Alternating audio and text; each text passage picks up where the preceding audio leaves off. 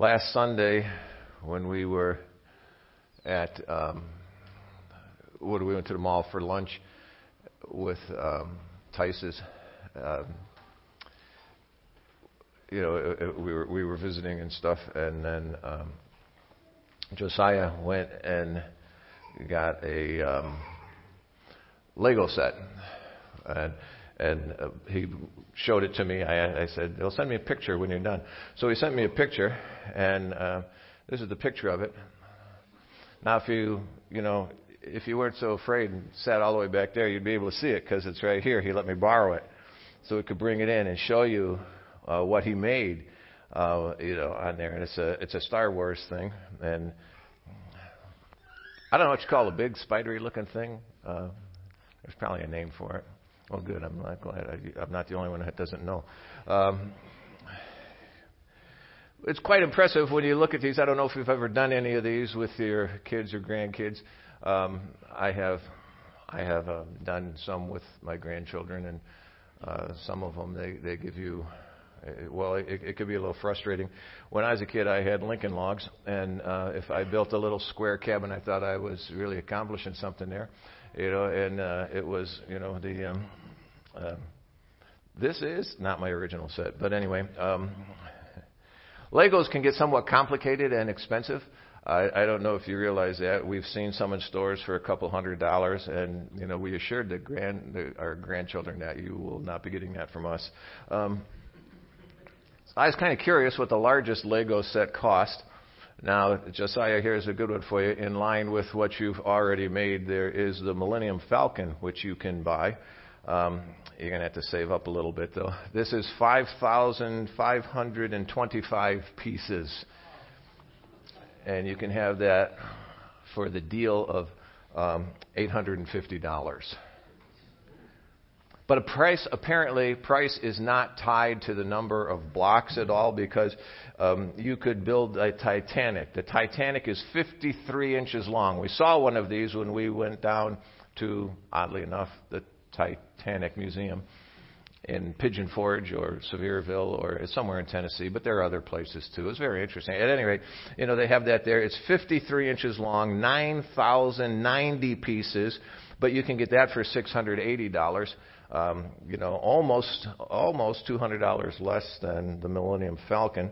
Now, if you stood the Titanic on end, it would be shorter than the Eiffel Tower, which is the tallest Lego thing you can get, 58.5 inches tall. And I was thinking, you only got that beat by a couple inches, dear. It's somebody's job to count these things, because there are 10,001 pieces. 10,001 pieces to this thing, and you can get that for $630. So you see, it's taller, but it costs less. And while the Eiffel Tower is the tallest one, it's not the one with the most pieces. I was wondering which one had the most pieces. That is the Lego World Map. Now, the nice thing, I guess they say, about this is you can set it up so whatever country you want is in the center. And we are very ethnocentric here, and you look at a world map and the United States is in the center. But that doesn't happen around the world. I know, break your heart. But anyway, this has 11,695 pieces. It's currently out of production, but you can get it on eBay for about $400, even an unopened package. But again, you're saving all your money.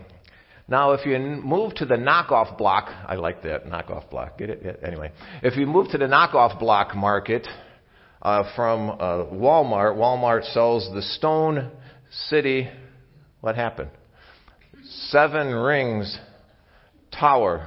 That's a picture of it, apparently. Let me push the button again. I got nothing here. You got nothing there. I got nothing. Where's the 7 Rings Tower? All right. IT guy's on his way. Well, when you see it, I believe it's from Lord of the Rings, I think is what we determined this thing was from.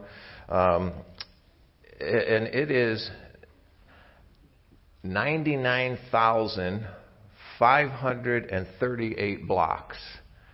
99,538 blocks, and they tell you in there that it is that there are no printed parts, no minifigures, and no stickers.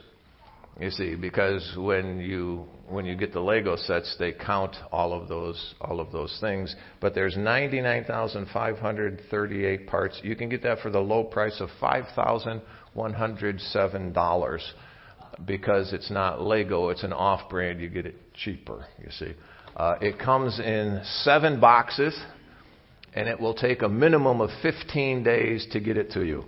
They tell you that right up front. Now, all of these sets come with very detailed instructions that tell you right where each piece goes.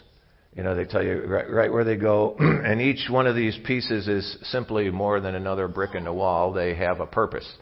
As you're going through it, sometimes you put something in place, even with ones like this, and you'll put something in place, and you'll think, well, why is that going here now? But you come to find out later, you come to find out a little bit more why it goes. Each one has a purpose. Each one of the parts has a purpose, and you want to follow the instructions. I found that out the hard way.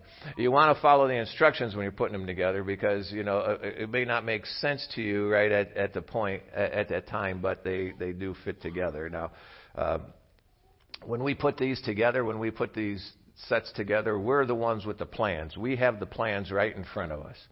We have that plan there, and we follow the plan, and we put it in place. But in real life, God is the one who has the plan for how things fit together. He is the one that has that plan for how the pieces fit. And He is the one who has the plan for the order in which they need to come. That's one of the things we really need to grasp a hold of. It's His plan for the order in which they need to come. Now, the Bible gives us enough direction. The Bible gives us enough direction, so that we can be involved in the process. But here's the thing you want to remember. God has the plan.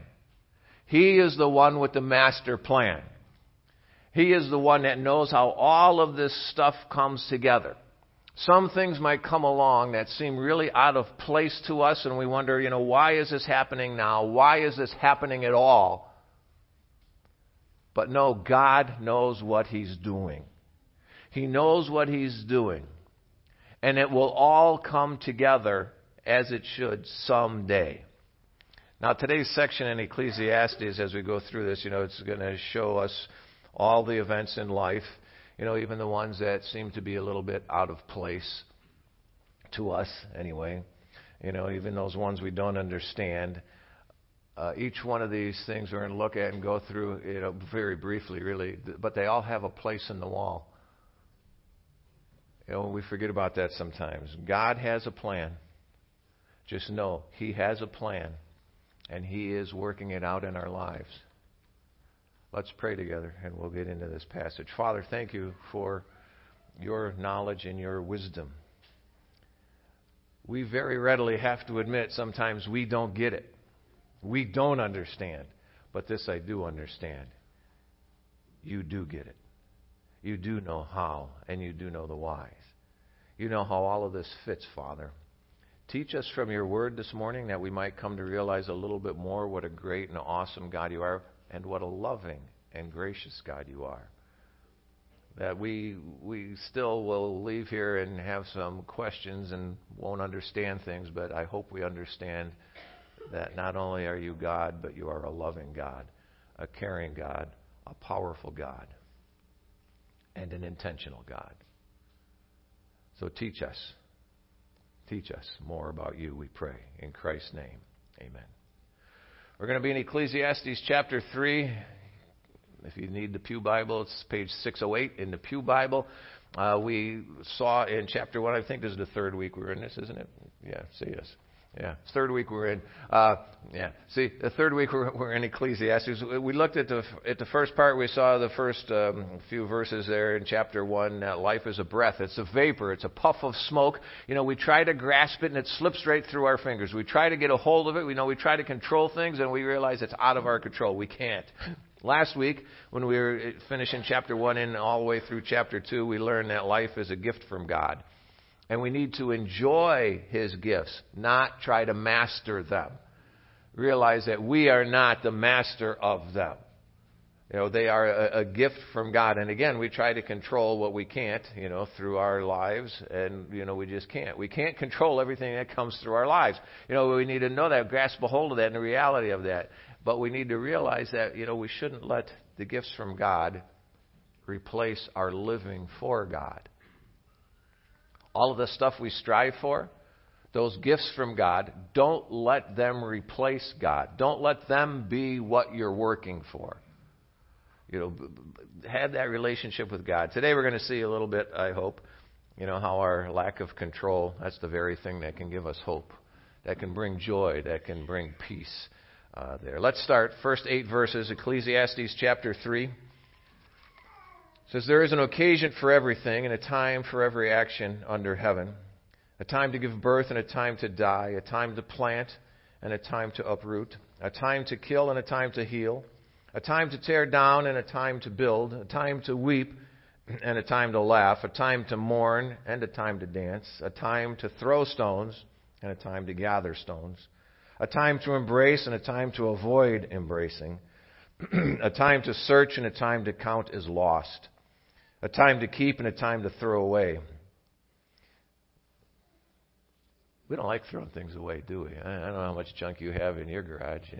I threw out some wood scraps, and I thought, I might need these someday. Anyway, a time to keep and a time to throw away. Verse 7, a time to tear and a time to sow. A time to be silent and a time to speak.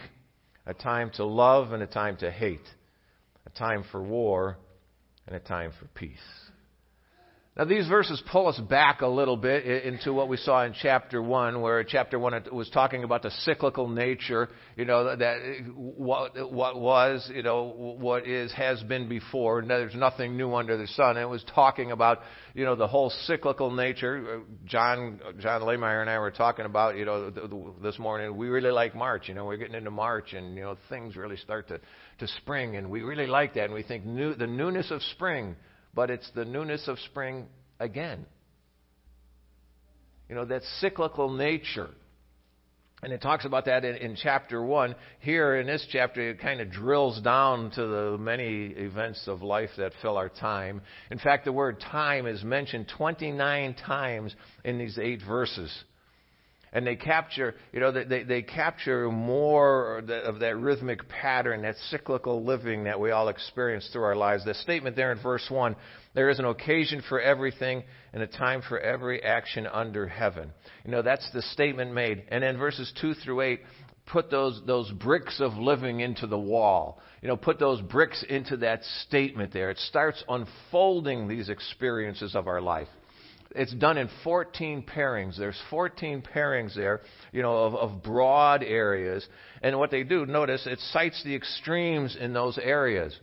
Because that's the way of saying everything. That everything, it's the extremes and everything in between. It says, that time to give birth and a time to die. It encompasses all of life, the beginning of life, the end of life. And what it's saying by the beginning and the end, it's the beginning and the end and everything in between.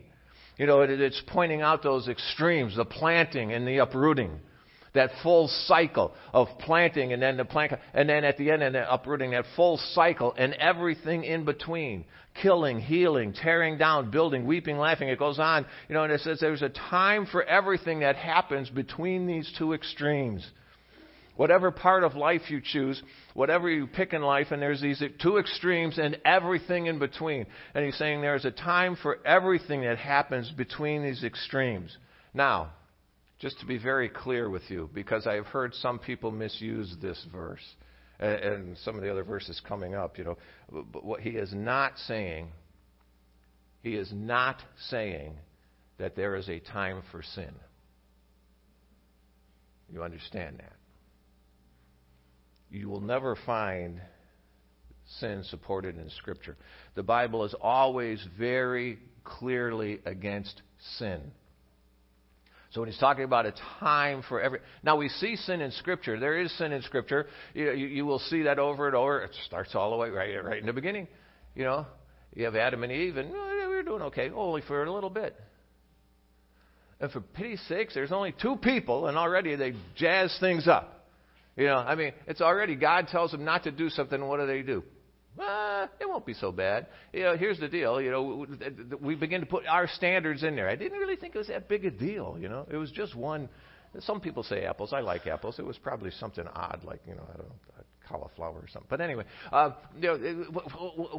right away, and so you do see sin in Scripture. Scripture faithfully records the sin of God's people.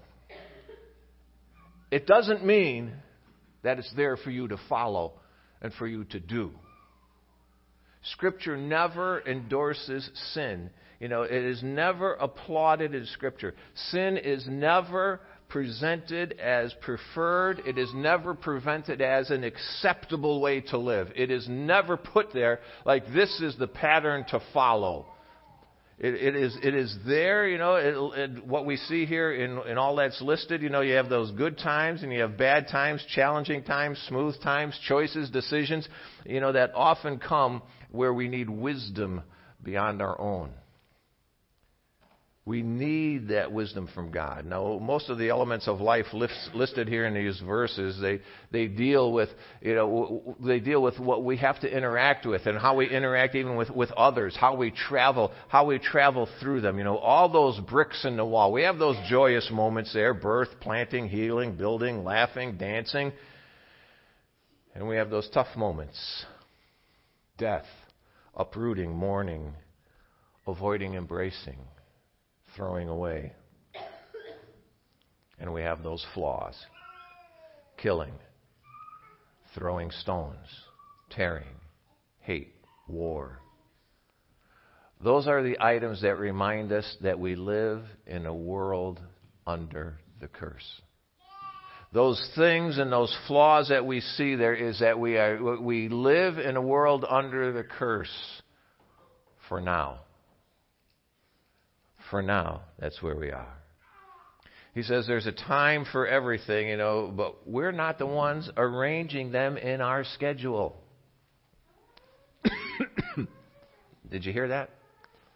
Because some of us will have a hard time with that. There's a time for everything, but we are not the ones arranging them in our schedule. As much as we'd like to, as much as we love to. And I got the calendar there, and oh, that's not it, and we all have it somewhere, and all those blue things are things I'm doing this month that are on the calendar anyway, that I think I have scheduled. Well, let's see. If I just look back, I can already tell you some of the things that I thought I was doing that didn't happen that way. You see, all of these things he lists here, all of these things he's talking about, we want to have control over. We make, and we have to really, we make some real and we hope reasonable decisions. But we have to admit, a lot of these things are beyond our control, and we love control. We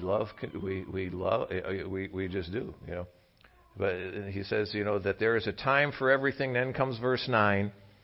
But what does the worker gain from his struggles? Now, you already know the answer to that. The implied answer to that is nothing. We gain nothing. This is what he talked about from the very beginning. Again, now there's that word gain again.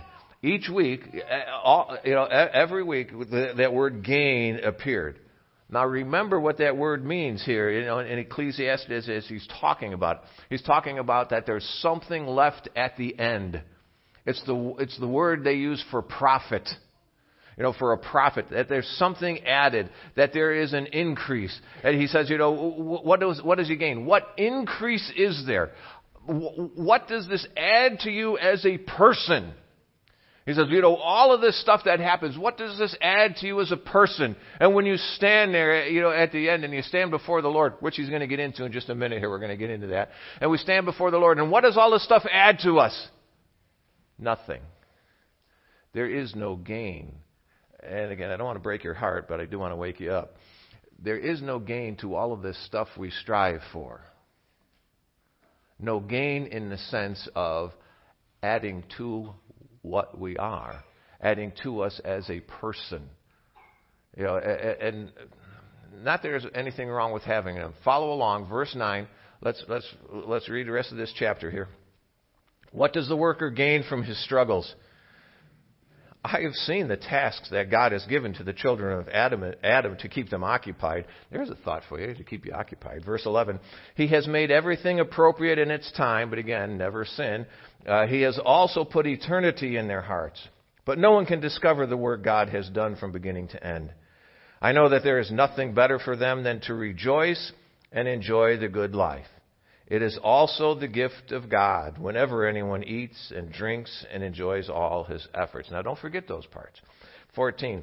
I know that everything God does will last forever. There's no adding to it or taking from it. God works so that people will be in awe of Him. Whatever is has already been, and whatever will be already is. However, God seeks justice for the persecuted. That's an odd way to say that word. For the persecuted.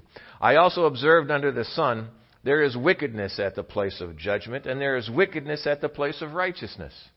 I said to myself, God will judge the righteous and the wicked, since there is a time for every activity and work, and every work. I said to myself, this happens so that God may test the children of Adam, that they may see for themselves that they are like animals.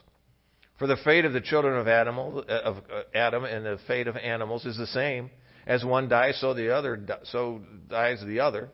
They all have the same breath. People have no advantage over animals since everything is futile. He's talking here about the fact that, that we're all going to die. Again, he's brought that up.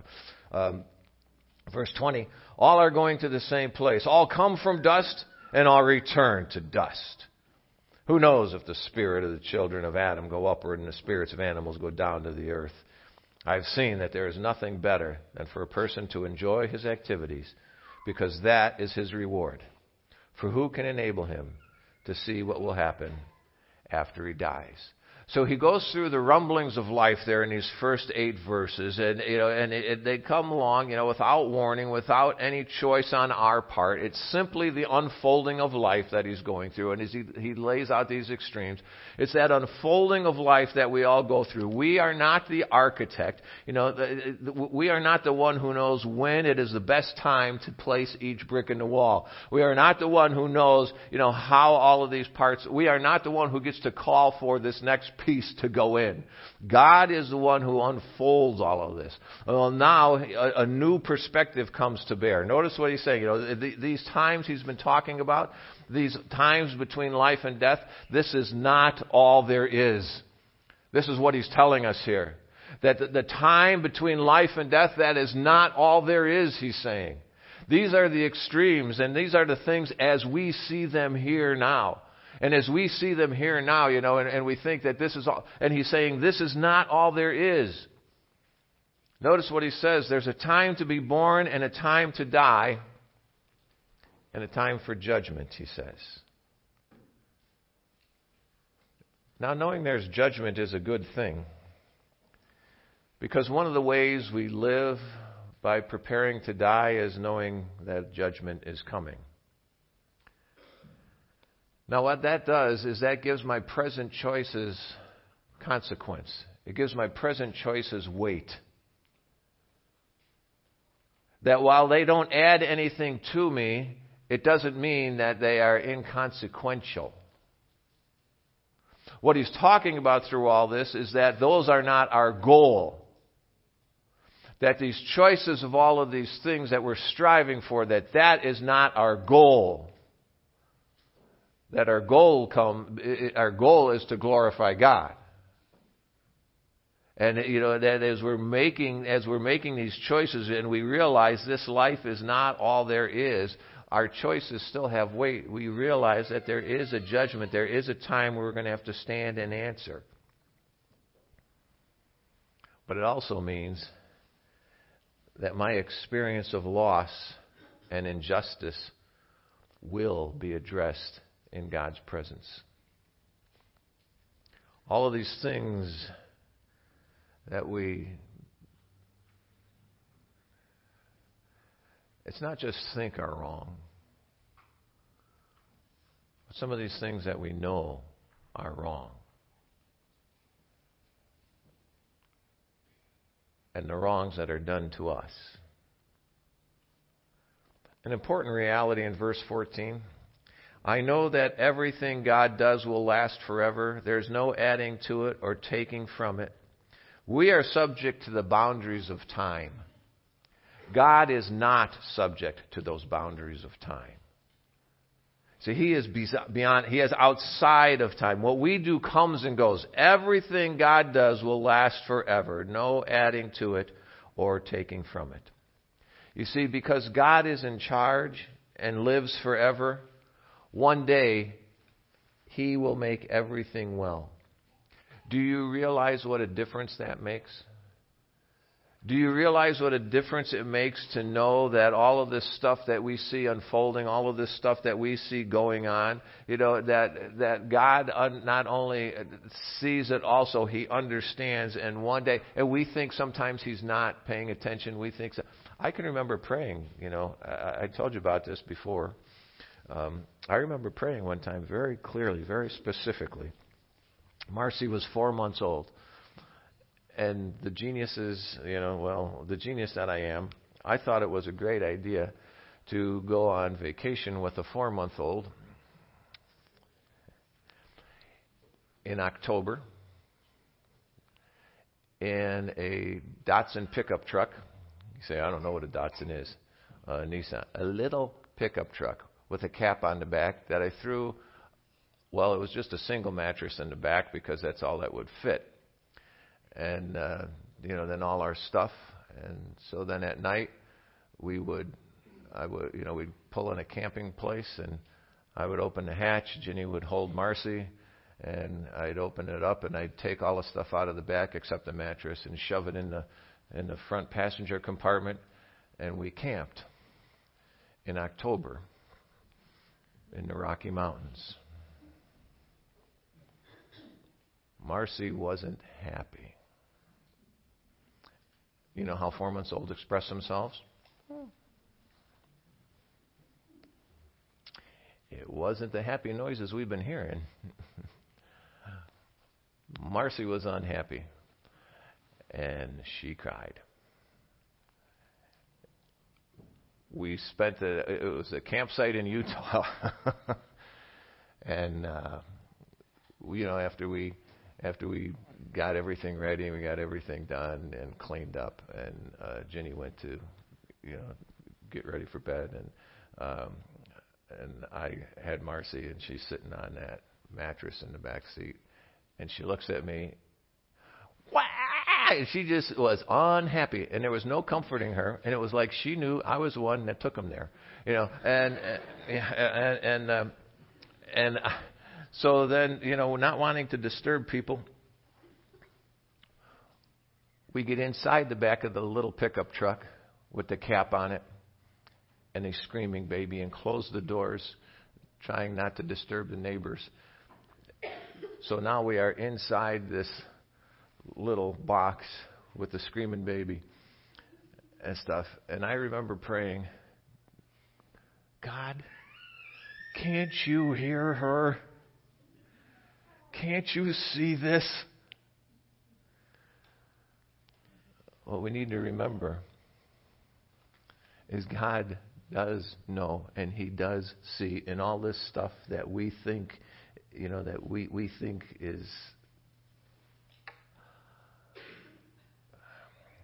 I know that everything God does will last forever. There's no adding to it.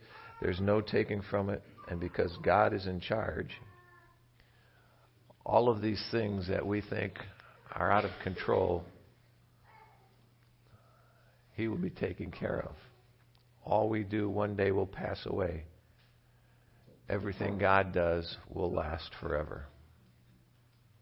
Now, part of living wisely in this world is learning to accept that we only have a limited time. There's only a certain amount of, using our time in the knowledge that all this stuff we have will pass away, that all this stuff we're working and fighting for will pass away, knowing that that God will one day set these things straight. That's part of the big picture, where He says He has made everything appropriate in its time. He's the designer. He's the architect. He knows how and when all the bricks need to be put in place. And We want to know the big picture. That's what we want. We want to know the big picture. We want to know how all of this comes together, how everything fits. We want to know why this particular thing is happening or isn't happening now. We want to know why is this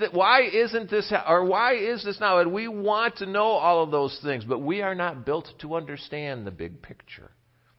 We are not built to understand. We are limited by time and space. God is not limited by that. He has also put eternity in their hearts, but no one can discover the work that God has done from beginning to end. This is what he says. God is eternal, and that makes all the difference. David Gibson said it this way.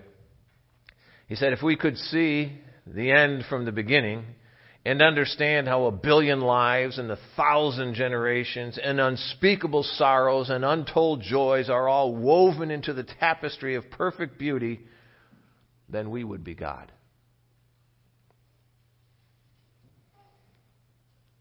But we're not. We are not God. And we don't see how all of this fits together. But we sometimes act as if we are God. And we sometimes, when we try to take control of what we cannot, of what we should not control, we are trying to step into God's place.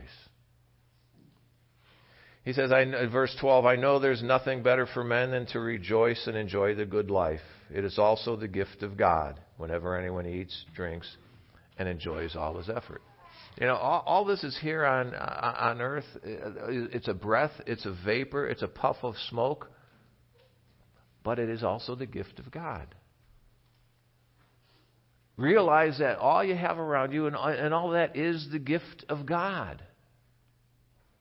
It is there to enjoy, not to control us and not for us to control, as if we are God.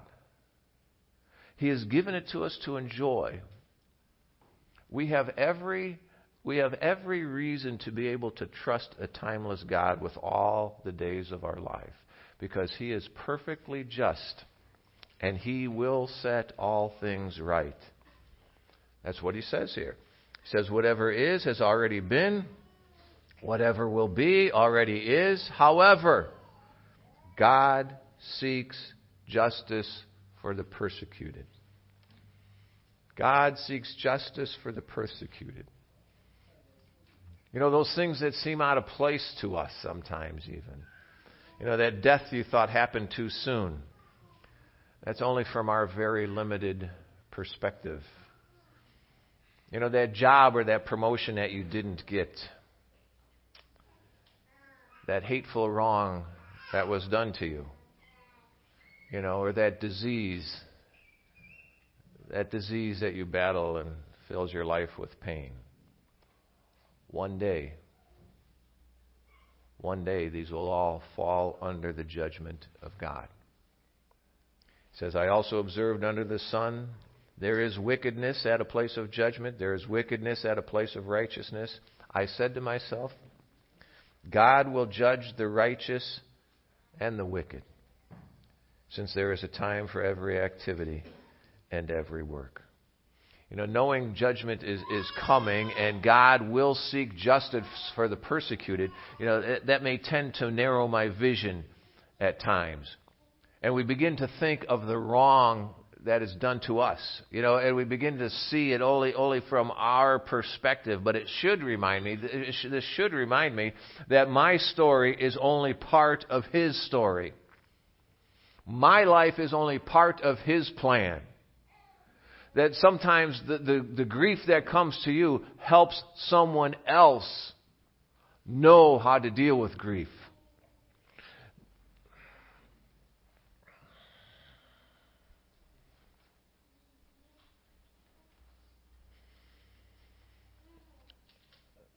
One of Marcy's friends died this week. It was Marcy and Mandy's friend. It's a girl that I remember her being at our house. 45 years old. And she passed away from lung cancer. It wasn't a pretty 4.5 years.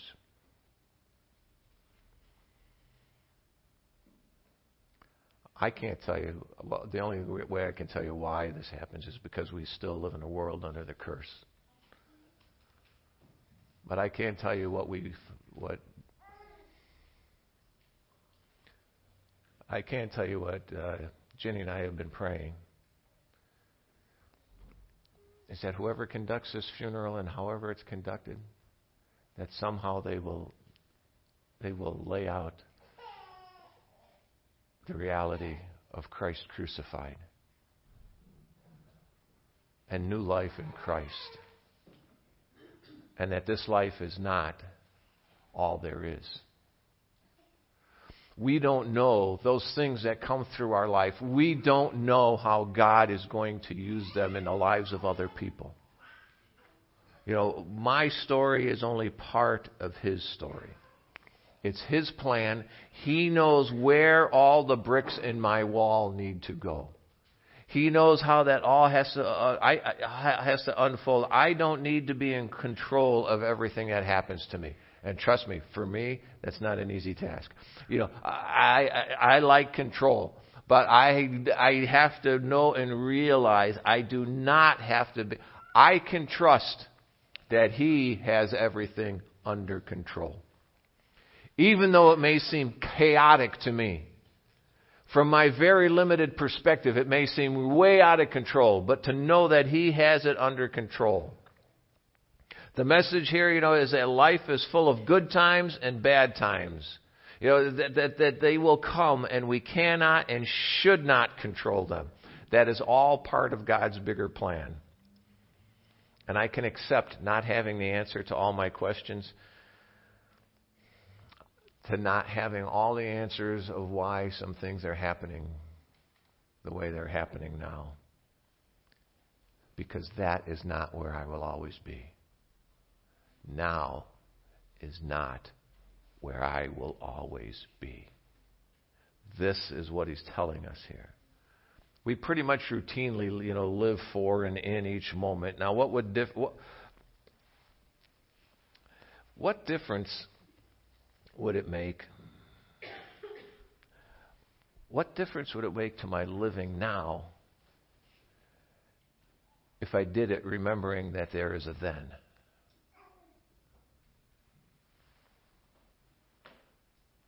Now is not the end. Now is just one of those steps where He's taking me to then. It's unfolding, and we get caught up, you know, in the moment. Now, it doesn't mean that things will get easier. You know, I've mentioned this to you each week. It doesn't mean things are going to get easier. What it means is we know we are simply in the midst of just another brick in the wall. We are simply in the midst of it. I may not know how, I may not know why, I may not see how it all fits together, but I know that I can trust the builder.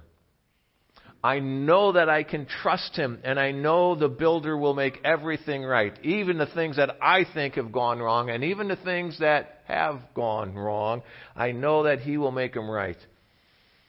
You know, we are not God of all that is around us. This is His creation, you know, not ours. Even we ourselves are His creation. When we had our house built, we hired someone to do it.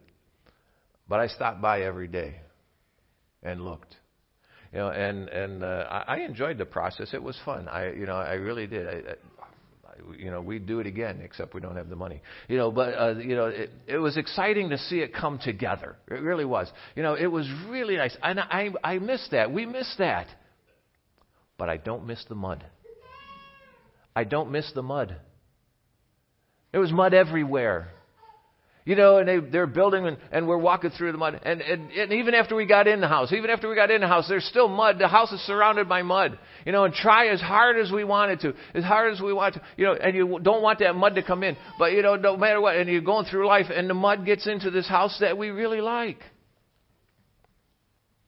To build the house, there had to be mud. Without the mud, no house. You might feel overrun by mud right now. You might think that that there's just way too much. But Know that it's part of the building process. Know that it is simply part of another brick in the wall. Trust God. Trust Him. Know that He knows what is needed, where it is needed, and when it is needed. You know, it was interesting for me to watch them, as they're building a house and putting things in, and and they knew when it all had to come together, and they had the plans. I didn't have the plans. God's got the plans. He knows. Trust Him. He knows what is needed, where it is needed, and when it is needed. Trust God. Follow God. Follow Him. Even when you think things should be done differently. Even when you think things should be done differently. Follow God. He's given us His Word. And we can look, we can see, we can follow, we can know much of how He's called us to live. And live for God. Live for Him. Even in the midst of hard times, even in the midst of mud, live for God. There is an occasion for everything and a time for every activity under heaven. He has made everything appropriate in its time. He has also put eternity in their hearts, but no one can discover the work God has done from beginning to end. I know that there is nothing better for them than to rejoice and enjoy the good life. It is also the gift of God. Whenever anyone eats and drinks and enjoys all his efforts. You see, enjoying life is part of what He wants us to be able to do, but as His gift. I know that everything God does will last forever. I have seen that there is nothing better than for a person to enjoy his activities, because that is his reward. Today is just another brick in the wall. It's not the final place. Let's pray. Father, thank You for Your wisdom, knowledge, the gifts You have given us and the ones You still want to give us. Don't let us be foolish and trapped into thinking that this is it and this is the end. And, don't let us fall prey to the discouragement of the enemy, who wants us to take our eyes off of You and put them on ourselves, who wants us to fight for control instead of relinquish control. Lord, help us to make wise decisions that honor You, not foolish ones, as if some of these things that we're looking at and striving for and working for define us, because they don't. You do. We do want to take time to thank You for all the gifts You have given. You've been a very gracious God. Continue to guide us toward You, knowing You will indeed set all things right. And we pray with thanks in Christ's name. Amen.